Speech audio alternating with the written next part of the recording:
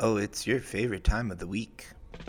All your work is done, and it's time to relax. So come, grab some friends, and let's get lit and join the rotation.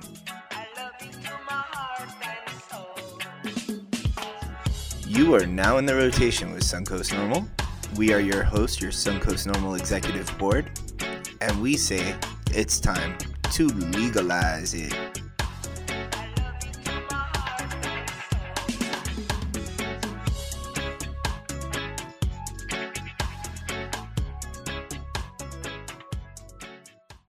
We're here. Gary, why don't you go ahead and get us with those beautiful intros of yours? Okay, it's Sunday over here at Ybor City Dragway. No, actually, we are not in Ybor City today. We are spread out all over the place because it's Halloween and our Carlos is over there in Daytona at the Champs Show. And we are going to jump into the rotation with a whole new spread today. So let's hear it for the theme music.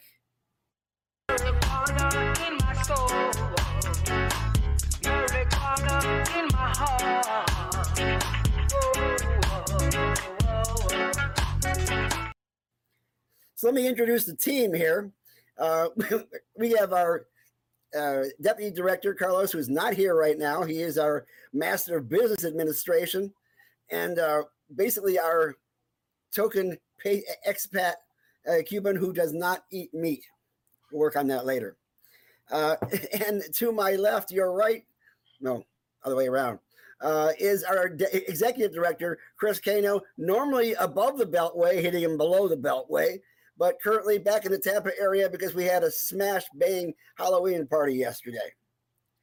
And just days and days of Halloween parties, a lot of fun. So looking forward to it. Absolutely.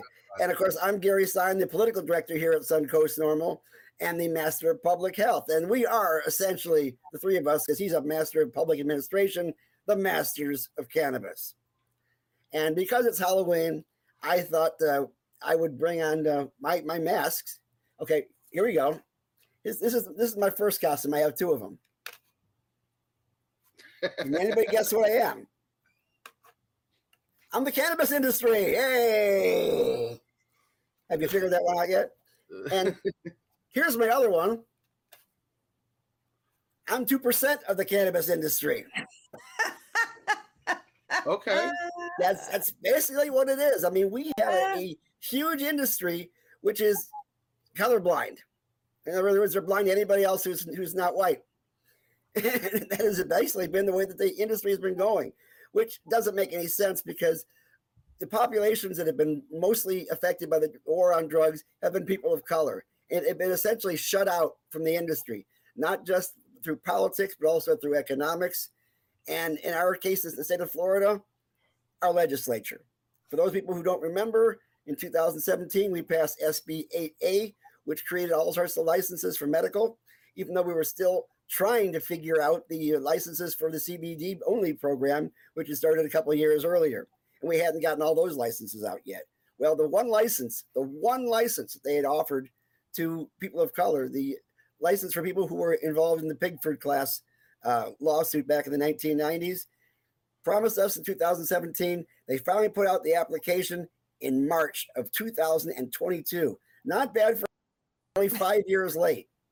Only how many different changes of legislators, and yet they still went on with the same path. Well, one of the persons that's been following this in the very beginning, like myself, is our guest today, journalist extraordinaire from the News Service of Florida. Hi out to Jim and everybody else out there who I always bug when I'm over there as well. But this is Dara Kam. Dara, how you doing today? I'm doing great. I'm wondering if I can be the mistress of MMJ, if you're the master of cannabis. That absolutely works for me. Of course, you're in Tallahassee right now, right? I am. I live in Tallahassee and I work in Tallahassee, but I'm statewide. I mean, I cover statewide. And yeah, I've been in the whole cannabis situation. Are we allowed to swear on here? Or? Yeah, yes. Freely as you need to be. Because I swear like a sailor. So I try to scale it back on my own podcast. But yeah, I mean, it's been clusterfuckery from day one in Florida. So, and I've been covering all all that, y'all. Yeah, and then some. I mean, it must be fun living in Tallahassee. I go there, you know. I'm like a snowbird of Tallahassee. You know, I go there when it's snowing, basically, or whenever we have the session, and then a couple times during the summer. But you're there all the time. Yeah. It must take a lot of patience to be able to handle yourself over there. There's a lot. I do a lot of court coverage. There's a lot of litigation that's come out of the last 2 legislative sessions. I also do political coverage, so covering some races. It's a midterm election year. Covering the in fact, I broke the news about the proposed constitutional amendment they're trying to get on the 2024 ballot for rec. So yeah, I'm busy. I wouldn't say Tallahassee is a fun place to live. I think where you are down in the Tampa Bay area, that's one of my favorite places to be in the state. My daughter lives in St. Pete, so I try to get down there as much as I can. But yeah, it's definitely a lot happening right now in Tallahassee, as always. Of course, if you ask Pete Sorich, usually it's all about which restaurants are coming and which restaurants are going in Tallahassee. And they do have their fair share of revolving doors when it comes to that. Yeah, I'm like a food snob. I'm a foodie, so I don't eat out a lot. I like to cook. And in fact, I was just out watering. I've got an organic raised, I have a couple of organic raised beds, so I'm growing some vegetables and into that. So my eating options are pretty limited. I have a kind of restricted diet. So, well, are you one of those guys that grows microgreens in the kitchen? I actually do. Yeah. You are such a lib. I just like Tallahassee too. I'm a nerdy. I'm a foodie, and I'm a nerd too. But I'm a foodie. Yeah. I'm just wondering how things have changed since we last had a Democratic majority in Tallahassee. Whether the town itself has changed too. I would have loved to have. Yeah, the town has changed. It's become, I think, a lot more affluent. I think there's more of a divide between the people in government and the university crowd. They seem to have very separate lives. There's a lot of young. It's much younger. The powers of government, or the people involved in what we call the process, are much younger now than they used to be. You know, the governor's young. He's got a young family. First time we've had children in the governor's mansion, and I think 30 years. I might be wrong by a couple of years on that, but it's been a long time. So it's a younger, much more affluent, sophisticated, conservative crowd in Tallahassee than it used to be, although it still is very Democratic leaning, but not as much as it used to be. And of course, with the way they've drawn the new Senate district, that may have an impact on our my state senator is Lorianne Osley. She lives just a couple blocks from where I live in Lafayette Park in Tallahassee, which is in Midtown. And, there's a lot of talk right now. One of the most talked about races that actually is a race that could be a close race is she's being challenged by Republican Corey Simon, a former football standout. So Tallahassee's changed since I moved here 30 years ago, for sure. Well, let's get into one of the topics we wanted to talk about today, and that is the upcoming general election. Because people want to know who to vote for. They're really confused. They don't even know which ones are the ghost candidates and which ones are alive, which happens a lot in Florida, unfortunately, more so than we need to say it actually happens. Are there any ghost candidates in this particular election? I don't know of any, Gary, but I haven't been following the local elections outside of the one that I just mentioned. I'm not aware of any ghost candidates. I would be surprised if there were, given all the attention that it has been drawn to the one in Miami and the ones in Miami and the one in the Broder seat in Central Florida in Orlando. So I'm not aware of any. And in terms of telling people who to vote for, I can't do that. That's, that would be outside my lane as a journalist. But I can tell you that I recently made a prediction, and I'll make it again, that I think that the Republicans are going to sweep the governor's race, the U.S. Senate race, and the cabinet races. We will not have a statewide elected Democrat, and the Republicans will pick up seats in the state House, the state Senate, and Congress. So Florida will be a ruby red state. I already thought that we were a red state. So I believe that after this 2022 election, after less than 2 weeks, that the national people will stop questioning whether Florida still a swing state or a purple state, because we're not. We're a red state. If you look at the number of rallies that are coming in and the number of surrogates coming into the state, it looks like the DNC has pretty much written off Florida. Yeah. And that's a shame that, again, it happens like that way. Yeah. I mean, they don't have the resources in terms of I don't know how much time you want to spend on this, but Governor DeSantis is a rock star in Republican circles, and he's also gained a lot of traction among independents. And I think that one of the key factors in folks supporting him was keeping the state open and during COVID, or reopening it quickly after COVID. That really affected people in their pocketbooks, and their small businesses, business owners, workers. Just their lives were upended, and they really, really appreciated that. And I gauge my election predictions.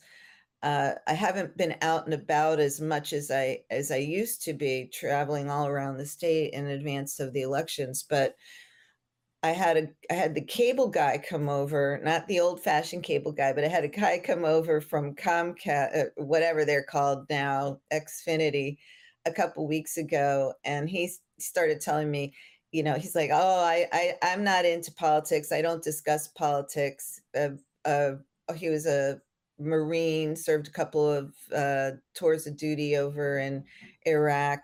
But then when I started questioning him, he actually did have a lot of opinions about politics.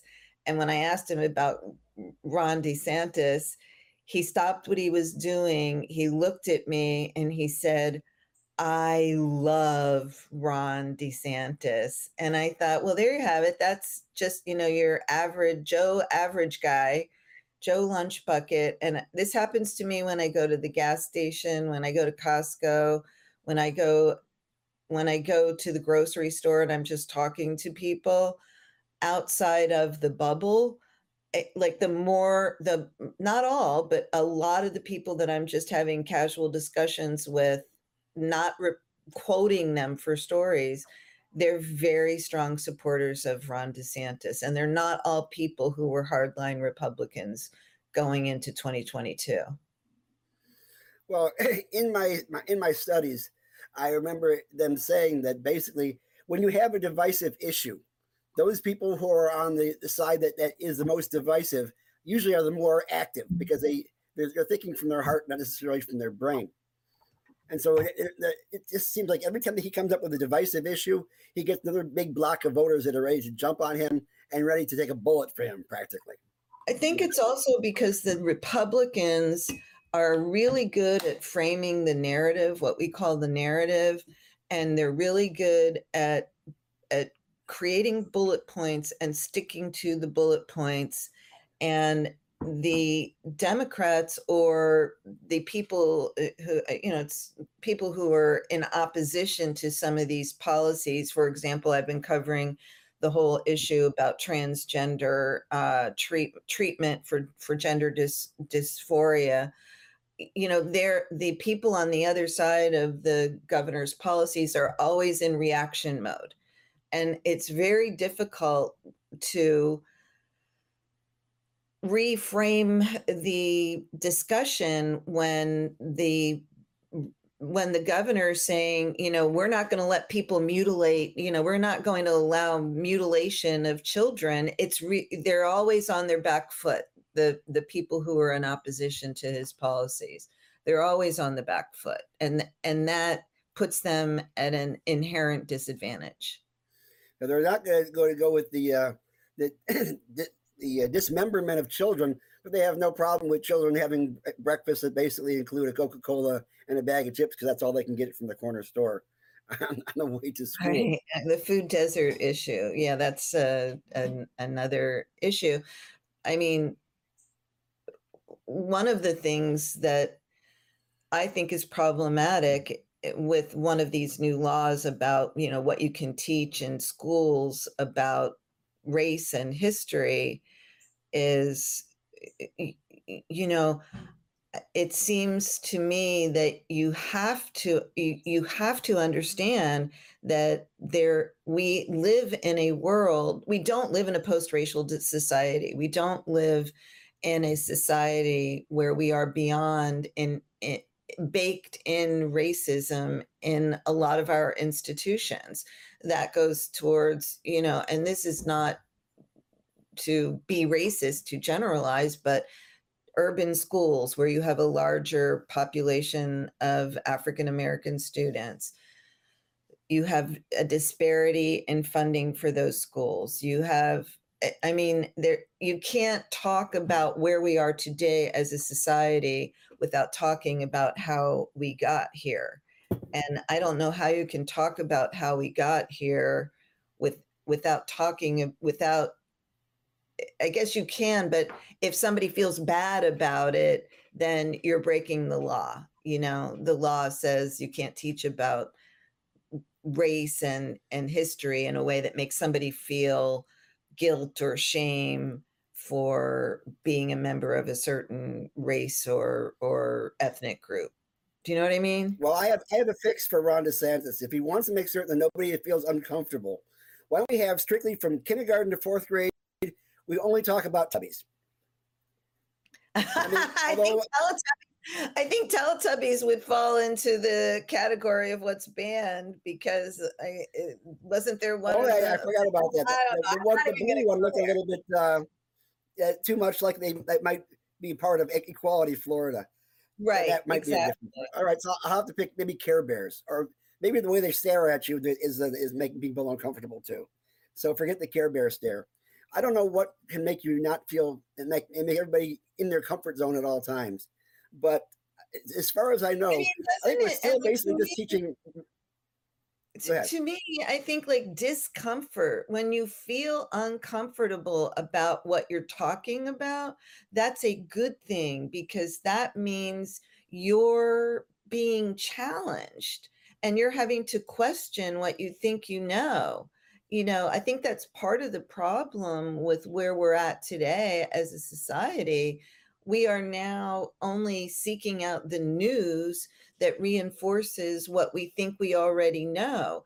And so it's contributing to this tribalism that we have where people will they only seek they only want to hear what supports their belief system.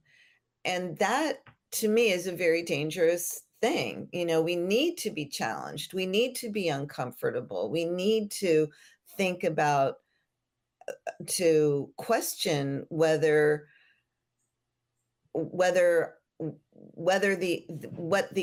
need to listen to what the other side is saying, not necessarily even think about them as the other side, but we need to be willing to be educated. And I don't know how you can do that without feeling uncomfortable sometimes. I forget whether it was Pope Pius III or it was Winston Churchill who said, "Those who do not study history are doomed to repeat it." It just seems to me that is the way we're going right now. It's it's for a lot of people, it's a very frightening time. I mean, we'd like to know what the real truth is. I mean, to be honest with you, the history that was taught in my high school, my elementary school, a lot of it was wrong. Uh, I mean, a lot of popular stories, news at one point in time was popular culture. So we learned about the Midnight Ride of Paul Revere, none of which happened exactly the way it was in the original poem, and George Washington did not cut down the cherry tree and yada, yada, yada. But this became our popular culture. This is the history we're teaching our kids. We didn't teach them the raw truth about what actually was happening, because that was not as entertaining at the time. And Yeah. These things get lost to history. Yeah, I mean, but I think that our nation was built on slavery. I mean, we have to acknowledge that if we're going to be honest about our history, and like you said, if we're going to literally whitewash history as it was to a certain extent when possibly you and I were in school. Sorry, that's Max. He's our guest star today too. Hang on I'm sorry. Let me just shut my door. Maybe that'll help. Sorry about that. Hey, Max, y'all. Just so you know, there were no cherries being planted in 1776. They came from Japan. I don't know if I actually learned that in school as a fact or not. I'm so old that I can't really remember what the lessons were. But I think that we do need to teach about, we need to talk about what really happened and what the long-term effects of that were. And if that leads to people, I don't think that necessarily means that it's intended. I don't think that's intended to make white people feel guilt or shame about who they are today, but it should make people question the actions of our forefathers. I mean, there's again, whitewashing of history seems to happen all the time. This is not new. I mean, we're still dealing with a lot of fallacies.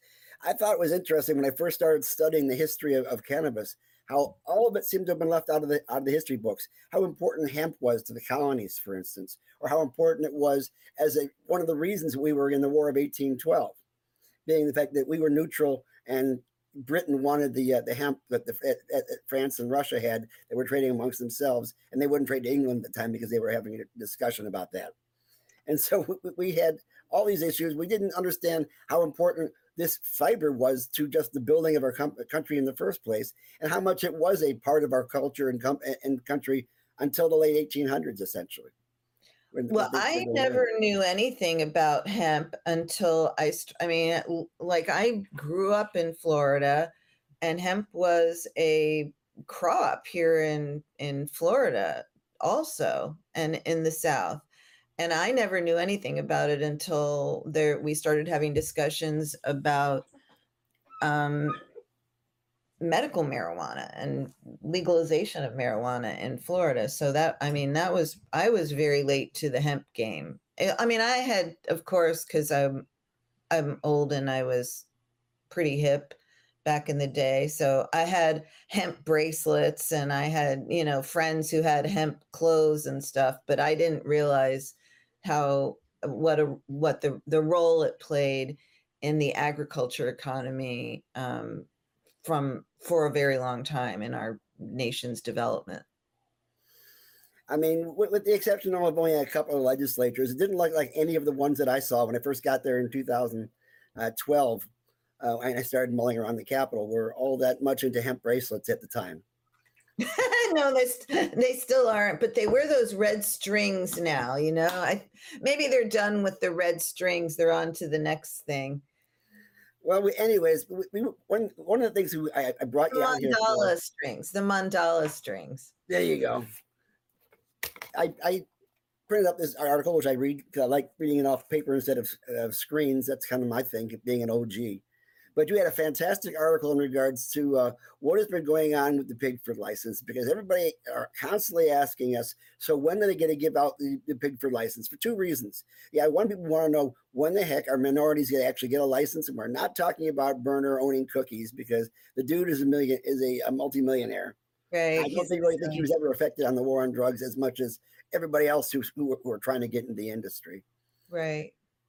But the other reason, of course, is they want to know when our program is going to change, because they're not going to give up those other 22 licenses they're still waiting on until they give out the Pigford license. Sure. So yeah, sorry, I didn't mean to interrupt you. Go ahead. No, not over to you. So you can tell us what the heck has happened with the Pigford license. Why hasn't it been given out yet? And why did it take so long to get to just the application stage?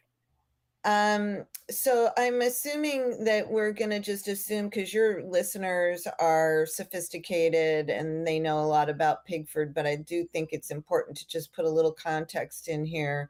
The Pigford license is supposed to go to a farmer who had participated in this Pigford litigation. It was named after a gentleman who was one of the plaintiffs in this lawsuit, the class action lawsuits, a series of them, against the U.S. Department of Agriculture for discrimination in lending practices back in the 80s and 90s, and which was really horrible. I mean, I think we need to really emphasize what a disadvantage these Black farmers were put in because of the federal government's discrimination against them. And so the legislature, anyway, fast forward, here we are now. One license is earmarked for a farmer who was a participant in that litigation. They got a dozen. They dragged their feet on starting the application process for that license, which, as you said, was included in the 2017 law. I think it's also important to remind folks that we have not opened up our application process for a license since the first application process was open, when we were only giving licenses for CBD. So we now have 22 license holders, but that was as a result of litigation and, lobbying and whatever, but the Department of Health has not accepted any new applications for licenses since 2017, which, when you think about the way how our medical program has grown, we have now 750,000. It was around 750 last time I checked. So patients. So anyway, Black farmer, the state waited and waited and waited because of Joe Redner's Flora-Grown litigation. That was their excuse. They were supposed to give out the licenses as the number of patients grows. So meanwhile, more licenses stacking up. No action. The governor's office called me in last year in February. I got a sit down with the governor's office. I'm not allowed to say who, but let's just say high-ranking staff in the governor's office, to tell me that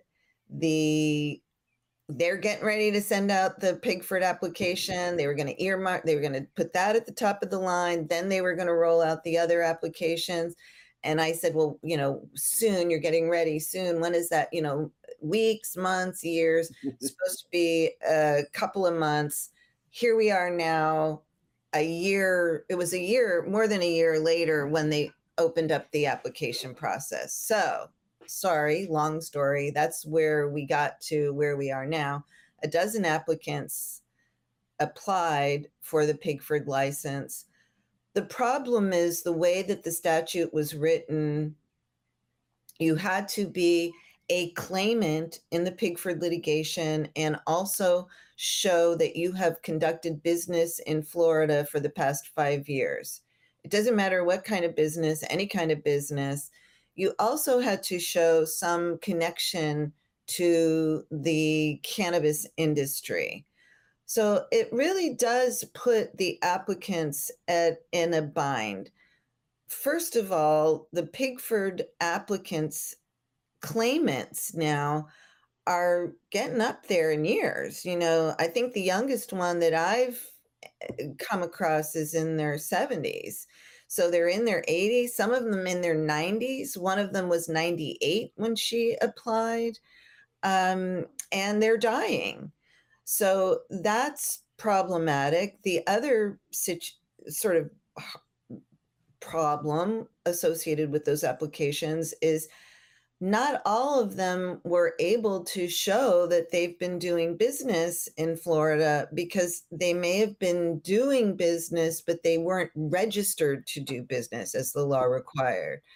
So just being eligible for the license was problematic, as I saw when I reviewed the letters of errors and omission from the Department of Health to the applicants.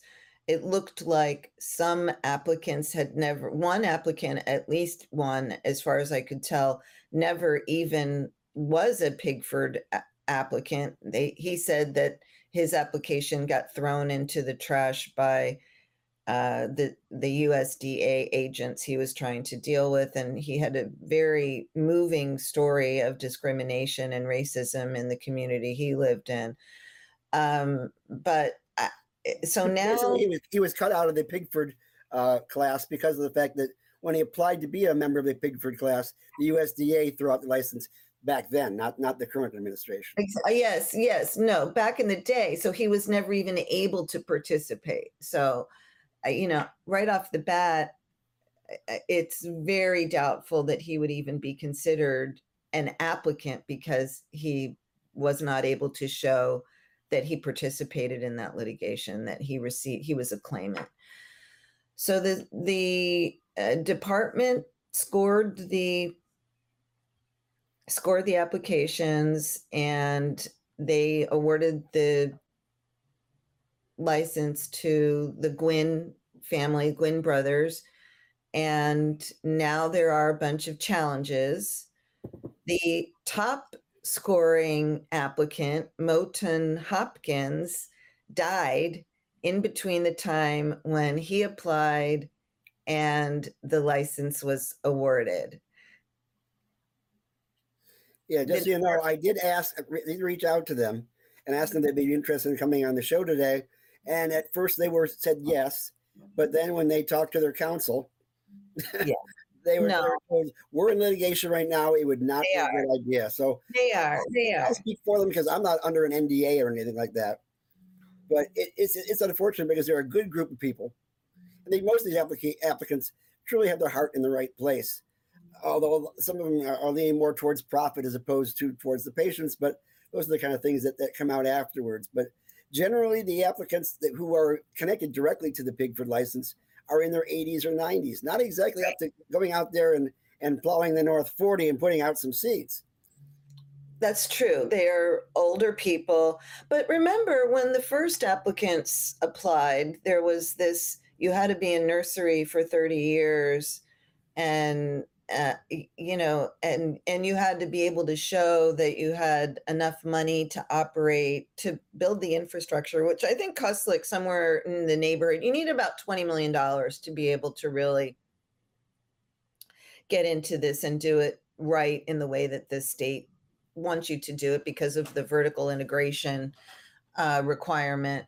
So they need backers. I mean, the original license application, the original applicants needed backers, and the Black farmers needed backers too. And so that's what you have a variety of applications that have all kinds of folks. I think one of them had 13 LLCs involved with it, just to get the funding to be able to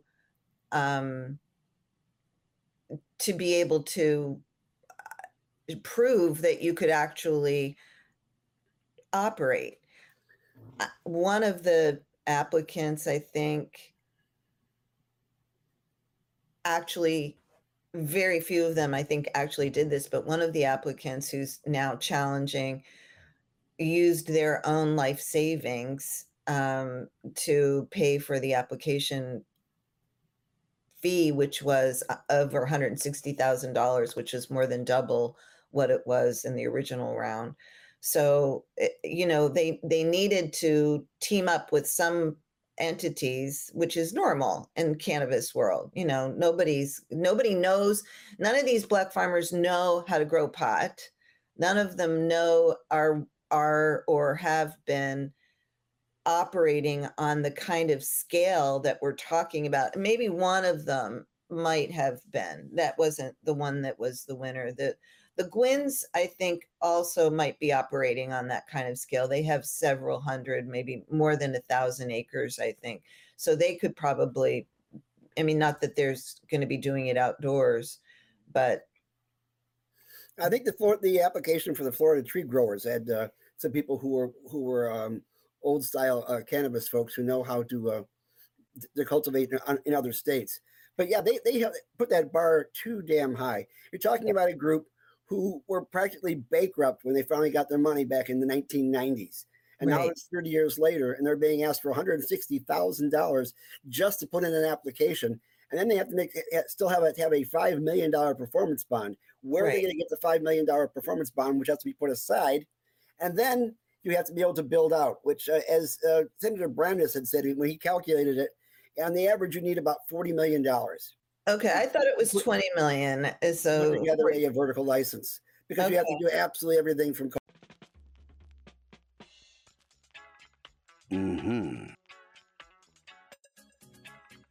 Oh, yeah. This has been The Rotation, and you have been a part of it. You can be a bigger part of it by joining Suncoast Normal. Suncoast Normal is an organization that can help you make the change that we all need. Go to the Suncoast Normal website and become a member, because that is how you become part of the change. You can find the Rotation podcast on both SoundCloud and iTunes, but you can always join us in the Rotation at suncoastnormal.org. At that very website, you can join the cannabis movement by becoming a member of Suncoast Normal, gain access to cannabis events, cannabis info, Normal's legal network, and even a free membership to National, all by joining Suncoast Normal. That website again is suncoastnorml.org. You can also find us on social media at Suncoast Normal. Find us on both Facebook, Twitter, Instagram, and YouTube. And thank you, Gary, and good night. Good night.